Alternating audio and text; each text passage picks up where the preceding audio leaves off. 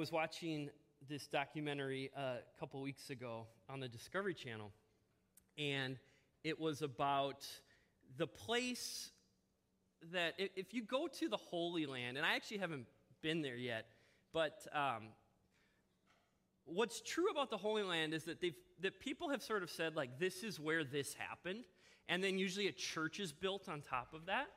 And one of those churches was built upon where they think that Jesus was buried. And this documentary was on this church and the fact that it's actually like falling apart. And so the documentary was on how they were going to go in and basically stabilize this building, this, ancient site that is super important to a lot of Christians. And as they were telling the story of this church and this place where they believe that Jesus was buried and resurrected, which I don't know for sure if that is where it was, they told some stories about this site, and it's pretty fascinating. And one thing stuck out to me. First, 6 different Christian denominations hold the right to this site. They sort of share this religious site. You have the Greek Orthodox, the Armenian Apostolic, Roman Catholic, Coptic, Ethiopian, and Syriac Orthodox churches. 6 different sort of Christian denominations share this holy site. And the sad reality is there's all sorts of fighting and arguments that happen between these 6 different Christian groups very often. One day in the summer of 2002, a monk moved his chair 8 inches to find shade on the site. This was interpreted by one of the other groups as a hostile act and a violation of boundaries that they have set up. And a fight broke out. 11 people were hospitalized. This is how divided this sacred site is amongst these Christians. But there's an even crazier story about this building, and that is in the early 1800s, a man placed a ladder on a ledge, and that ladder has never been moved because the 6 groups of Christians can't agree on moving it. So here's a picture of this church. This is the entrance to the church. And if you look up toward the top, you can see a ladder up there. Alex, if you want to go to the next picture. There it is. And there's one more. That ladder has been an instrument for all sorts of division and fighting within groups of Christians. That a ladder cannot be moved and has not been moved for over 200 years because a group of Christians just can't all agree on moving it. And fights and fist fights break out in relation to it. I found this story just completely mesmerizing because for me, it's this realization that even we as Christians who are called to unity together often fight over just meaningless things. It's a ladder. It's a ladder. It's a guy who wants to move 8 inches to go sit in some shade. And I think it reveals something that is at war against the human heart. And that is a war of division, of opposition, even toward one another. I want to read for you Nehemiah chapter 2. If you've been with us the last few weeks, we're going through the book of Nehemiah. And what we've seen so far is Nehemiah has heard this report about Jerusalem. Most of the Jewish people have experienced exile outside of Jerusalem. And Nehemiah gets a report that the city's been destroyed, the wall's been destroyed, things are just tattered. And God gives him this sort of vision for going and rebuilding the wall, but also rebuilding these broken people. And we find out, like, the first few weeks, just what Nehemiah does initially upon hearing this report. He doesn't run into action. He doesn't avoid the problem. In fact, when he hears the report, he steps back, he prays, he laments, he weeps, and he fasts for days, just to seek God's presence in the midst of this disastrous report. And then last week we talked about his first move. So through prayer and fasting, he's brought to awareness of the sin of the people and his sin, and the fact that a lot of this calamity, if not all of it, has been because of the people's continued sin and rebellion against God and an unwillingness to obey. And so Nehemiah repents. And for us, what we've looked at is we've looked at how we, like problems in our lives, it's easy to sort of just jump to action, or some of us just ignore problems. And that none of those, like either one of those things isn't always the best move, but maybe what we need to do is just press pause and seek the presence of God. Maybe we need to spend some time fasting. Maybe we need to spend some time really praying before we jump into action. And then, we see, last week we talked about we've got to be able to recognize, like, where we might be at fault for some of the problems going on in our life, and, like, where is sin involved? And when you boil down a lot of the problems in the world, it's almost all rooted in sin, either our sin or the sin of other people. And this call to live a repentant life is so necessary in following God. And the fact that we can live a repentant life is just a gift in of itself. Like, God just says, I've sent my son to forgive you and love you, and you can come back to him, regardless of how far you may find yourself. So now, we see this first sort of step into action on the wall itself. And it says this: in the month of Nisan, in the 20th year of King Artaxerxes, when wine was brought for him, I took the wine and gave it to the king. I had not been sad in his presence before. So the king asked me, "Why does your face look so sad when you are not ill? This can be nothing but sadness of heart." I was very much afraid. But I said to the king, May the king live forever. Why should my face not look sad when the city where my ancestors are buried lies in ruins and its gates have been destroyed by fire?" Then the king said to me, "What is it you want?" And this is where we see, like, all the preparation leading up until this point, the preparation through prayer, through fasting, through reflection, like the pursuit of God. Like, it's all gonna, like, all that preparation, I think, is for this moment. Because here, he's in essence a slave. This king has the power to do whatever he wants to Nehemiah. Certainly, at the very least, he can just say, "No, you're not going back home. This is foolish. I like having you here." At the very worst, he could kill him, just like, "This is annoying. Off with his head. I'll find someone else to do it." And I think that's why Nehemiah, like, it says he's afraid. And, there's going to be moments in our lives, like, if you follow Jesus long enough, there's going to be these moments where you're going to either, like, say yes and speak up, or choose to live through, like, obedience and action, or say no. And the fear is probably not that by speaking up and saying I'm a Christian or being obedient or following Jesus, it's probably not going to be met with death in this life, but it might be met with ridicule. You might be ridiculed. You might get scoffed at. You might be made fun of. And Nehemiah, just like, we find ourselves in these situations every day, like often, where we're going to go, am I willing to step from, like, fear to faith for what I believe in and for what I know I need to do or I know I need to say, regardless of the response? And I think all the spiritual prep work has led to this moment where he has the courage to do what he knows is right and to say what he knows he needs to say. It's interesting, though, because verse 4, the king said to me, "What is it you want?" And it goes, then I prayed to God of heaven. So it's like he's still, like right up until that moment, he's going to God, which I think is so powerful. Like God is in this with him completely.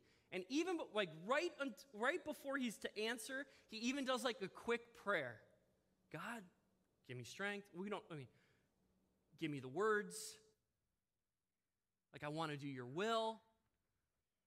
And we see God's like right there with him and blesses him and gives him what he needs. It says, and I answered the king, if it pleases the king and if your servant has found favor in his sight, let him send me to the city of Judah where my ancestors are buried so that I can rebuild it.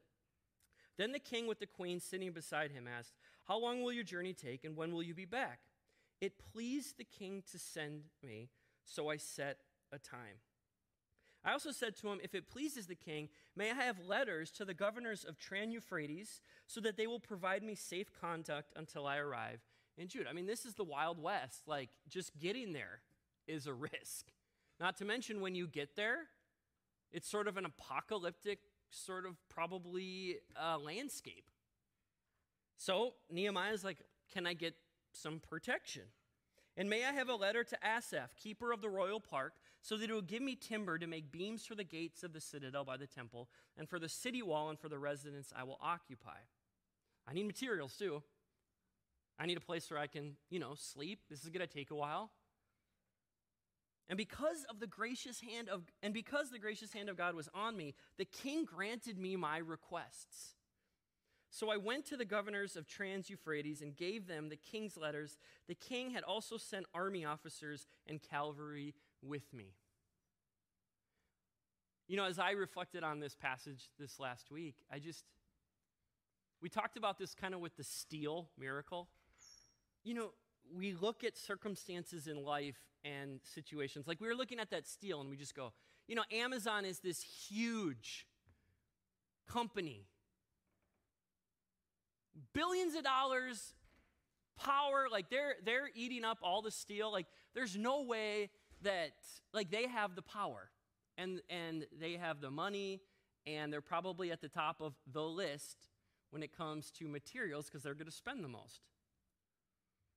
And we talked about this as a church when, here's this compared to Amazon, we're just this little group of people and, existing in a small suburb of Minneapolis that isn't even a blink on the radar, of compared to Amazon. And yet we go, yeah, but God's on ours. Not that God is necessarily on the side of Amazon, but he's certainly on our side. He's certainly on our side, and he's certainly bigger than Amazon. But often, I think it's easy for us to kind of like question the bigness of God. Like, oh yeah, I know I'm supposed to say that, but is he really like bigger than some of the biggest organizations or the most powerful people in the world or the richest people in the world?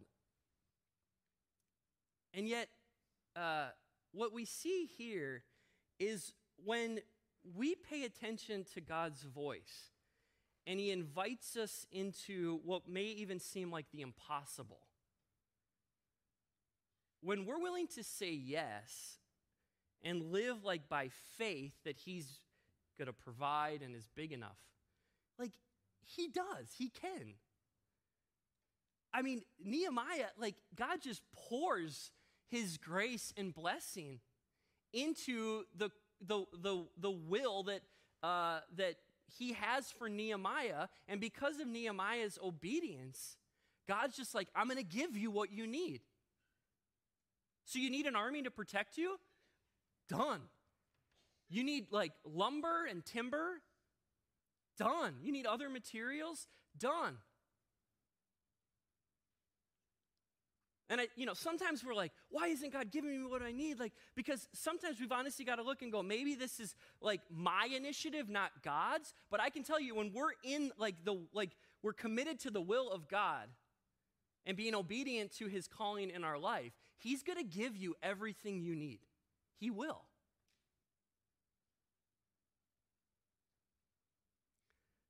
But it's the question of, are we willing to sort of risk and live by faith to say yes to God, particularly when he's asking us to give a lot, to risk a lot. And if you haven't felt called to risk for the kingdom of God lately, I would just I'd ask you, like, are you living a self-reliant life on yourself? Are you able to provide primarily for yourself, but also are you living kind of like on the path that you want? Like, at the end of the day, if I'm honest, I'm not sure I've invited God into this.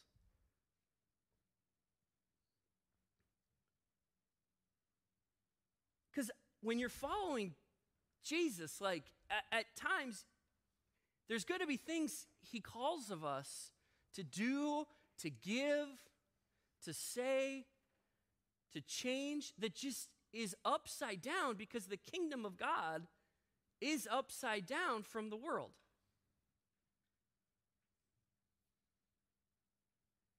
But the promise is, if you're willing to risk it for him, he's not gonna give in. He's not gonna give up. He's not gonna not provide for you. Some of the greatest moments in my life as a Christian were some of the hardest to get to because of fear. I know, like, decisions on, for me personally, becoming a pastor, adopting. Even I was actually being interviewed this last week about the adoption goal that we had. That was, terrifying, because it's like, what if we put out a number and we don't meet it? But I look at my life and I go, those are some of the most amazing ways I've seen God work. I'd say, too, giving. When I became a pastor, I was like, I don't need to give. Why? I'm giving like a lot to the church. Why would I tithe money back to the church? It's paying me. Why would I give? And then I was like, maybe I should. And I had a buddy who was like, no, if you're not doing it, you're not really leading by example. And I was like, yeah, you're right. Then I was like, wow, that's going to be like a decent amount of money. And I don't really like that feeling. But I can tell you story after story where my wife and I have chosen to give financially, and God's just done crazy cool stuff. And I look at those things, those moments that were really hard to get to are some of the most beautiful moments of my life. But it's required risk to say yes to God, to trust that I'm going to be okay. He's going to protect me. If I go in and I become a pastor and everything falls apart and I'm really bad at it, like, okay, I'm just going to trust that I'll get another job and I'll be all right. I'm not going to end up like dead or on the street, like God's going to provide for me. If we adopt, like, okay, God, like, I'm going to trust that you're going to help us financially. Like, that money's going to appear somewhere. And, like, God, you're going to meet and give us what we need when we're having hard conversations with our kids throughout their lives about that. Or if we run into challenges, like, you're going to give us what we need. Or if I cut this check every month, like, God, you're going to provide for our family. We're going to have enough. We're going to be good. But when we leave space for God, a big God, to fill in, he shows up. The question is, like, are we leaving space? And Nehemiah's, he's got a big space, big needs, but he's prepared for this. He knows God's with him, and he just asks for it. And the king goes, yeah, God fills in the space. He fills in the needs. He provides. And I'd say the first thing I just want to challenge you to do is to really question, like, as a follower of Jesus and as a family, like, how much space, honestly, are we making for God? How much, are we opening ourselves to a big space for a big God, or have we just sort of created like small little spaces that we just kind of conveniently ask God into. And I just say, okay, you can live that life. And I don't think like you live that life, you're going to hell. I would never say that. But I would say you're going to miss out. You might miss out on some really cool stories, really cool moments and blessings and just powerful, like, that is God. You know, we could have with the steel just gone, yep, Amazon wins because they're bigger. But like we were like, we're fasting. Let's ask God. Why not? Let's make room for a big God, and if he says no, it's not the end of the world. But what if he says yes? He says yes, and then last week we get this moment where it's just like, wow, awesome, moving, powerful. That's the life that God is inviting us into. It's the adventure that God is inviting us to live when we walk with him, we listen to his voice, and we are willing to step into action. All right, let's move on. Verse 10. When Sanballat the Horonite and Tobiah the Ammonite officer heard about this, they were very much disturbed that someone had come to promote the welfare of the Israelites. So here we're the second part to this sermon. Expect opposition. Even if God, I think it's easy to think, God called me into this, it should just work out. Because it's God. It should just be easy. And it should just be a straight path. I think for whatever reason, those are the expectations we often have with God. I do. But often it's not a straight path. It's like windy and ups and downs. So don't expect that it's going to be easy, that it's going to be safe, that it's going to be quick when you say yes to the will of God. Expect pushback. It might take more time. It might be difficult. And expect naysayers. And this is what we see. I went to Jerusalem, and after staying there 3 days, I set out during the night with a few others. I had not told anyone what my God had put in my heart to do for Jerusalem. There were no mounts with me except the one I was riding on. And I think this is actually a really cool verse for this reason. Nehemiah then goes, he's starting to face opposition, but he keeps his mouth shut. And I think this is another demonstration of the wisdom of Nehemiah. It is so easy to sort of just like blabber. And just, even Nehemiah could have just been like, God said this, look at how it's working out, like get in line. And yet he's slow to speak. And I think this is worth noticing. He is slow to speak, as if to be like, I want to make sure I have the right words in the midst of opposition. It goes on to say in verse 13, by night I went out through the valley gate toward the jackal well and the dung gate, examining the walls of Jerusalem, which had been broken down and its gates, which had been destroyed by fire. Then I moved on toward the fountain gate and the king's pool, but there was not enough room for my mount to get through. So I went up the valley by night, examining the wall. Finally, I turned back and re-entered through the valley gate. The officials did not know where I had gone or what I was doing, because as yet I had said nothing to the Jews or the priests or nobles or officials or any others who would be doing their work. And I'm going to talk more about this next week, the preparation piece, but I think it's worth noting the silence piece. Then I said to him, you see the trouble we are in? Jerusalem lies in ruins, and its gates have been burned with fire. Come, let us rebuild the wall of Jerusalem, and we will no longer be in disgrace. So after a few days, he does finally speak up. I also told them about the gracious hand of my God on me and what the king had said to me. They replied, let us start rebuilding. So they began this good work. Most people are in.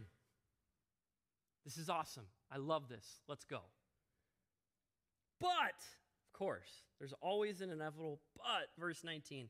When Sanballat the Horonite, Tobiah the Ammonite official, and Geshem the Arab heard about it, they mocked and ridiculed us. What is this you are doing, they asked. Are you rebelling against the king? I answered them by saying, the God of heaven will give us success.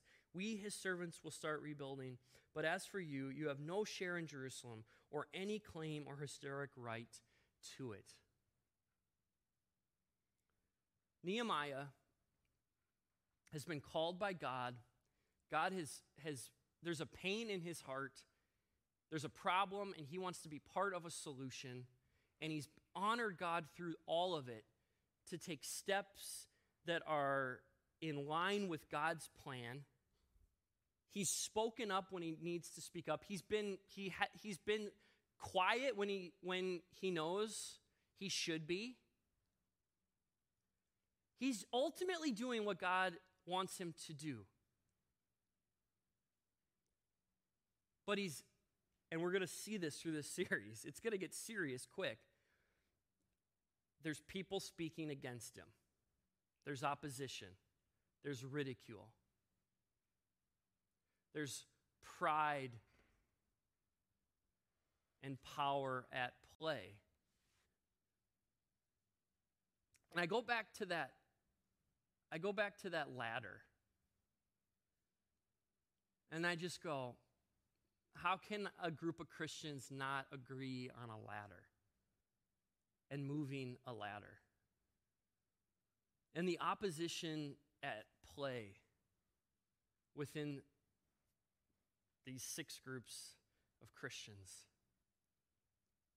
The pride that must just live there to say, no, has to be this way. Or the anger and sin that lives there to where they can end up in fist fights over moving a chair 8 inches into the shade.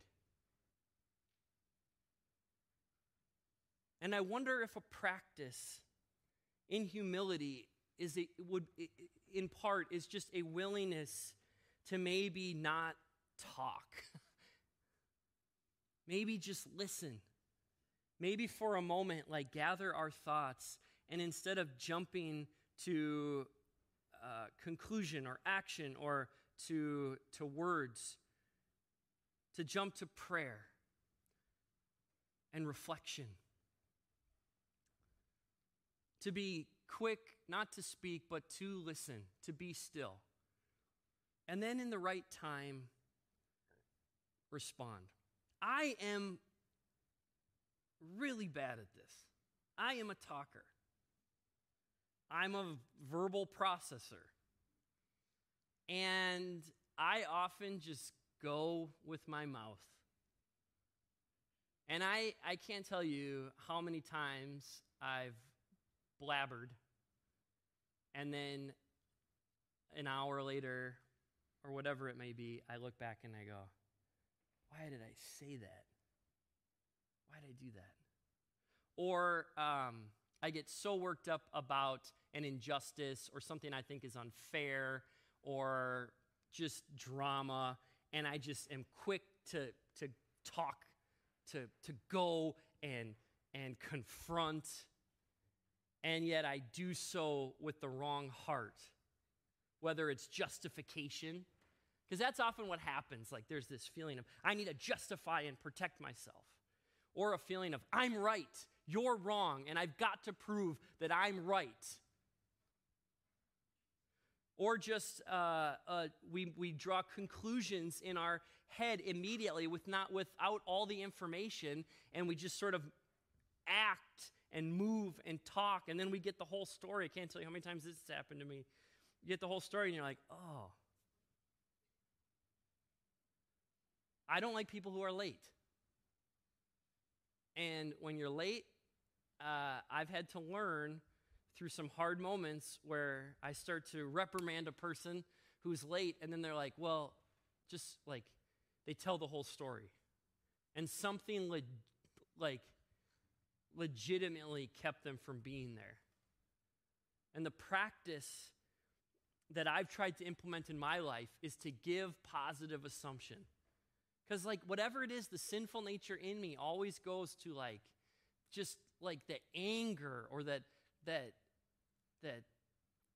person is wrong, or whatever it is. And yet often if I just step back,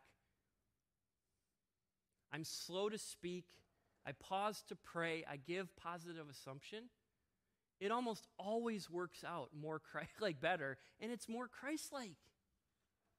And I go, that's what's happening with the ladder. It's just people arguing about stuff that doesn't matter. But now it's just, and this is what sin can do. It can start with the ladder, and then it grows into a much bigger thing. That for 200 years, they can't agree to move the thing. And it's like, okay, expect opposition, even in amongst ourselves. But let's try to learn to respond differently. Not let grudges get in the way. People's ability to hold a grudge against another person for years is, it's sad. I mean, the ladder is just a sad story of the human condition and our ability to hold a grudge for 200 years over something that at the end of the day, who gives a rip about it? I mean, God doesn't. What if that group of people came together and was like, we're going to make this into a place of real worship? What if the moment of coming together, that would be more powerful than fighting over anything, to come together in unity. I think Nehemiah, again, gives us just an awesome example of a practical way we can live as Christians, and it can result in just really good things, and I think Christ-likeness. And that is, okay, one, I'm willing to make a big space for a big God.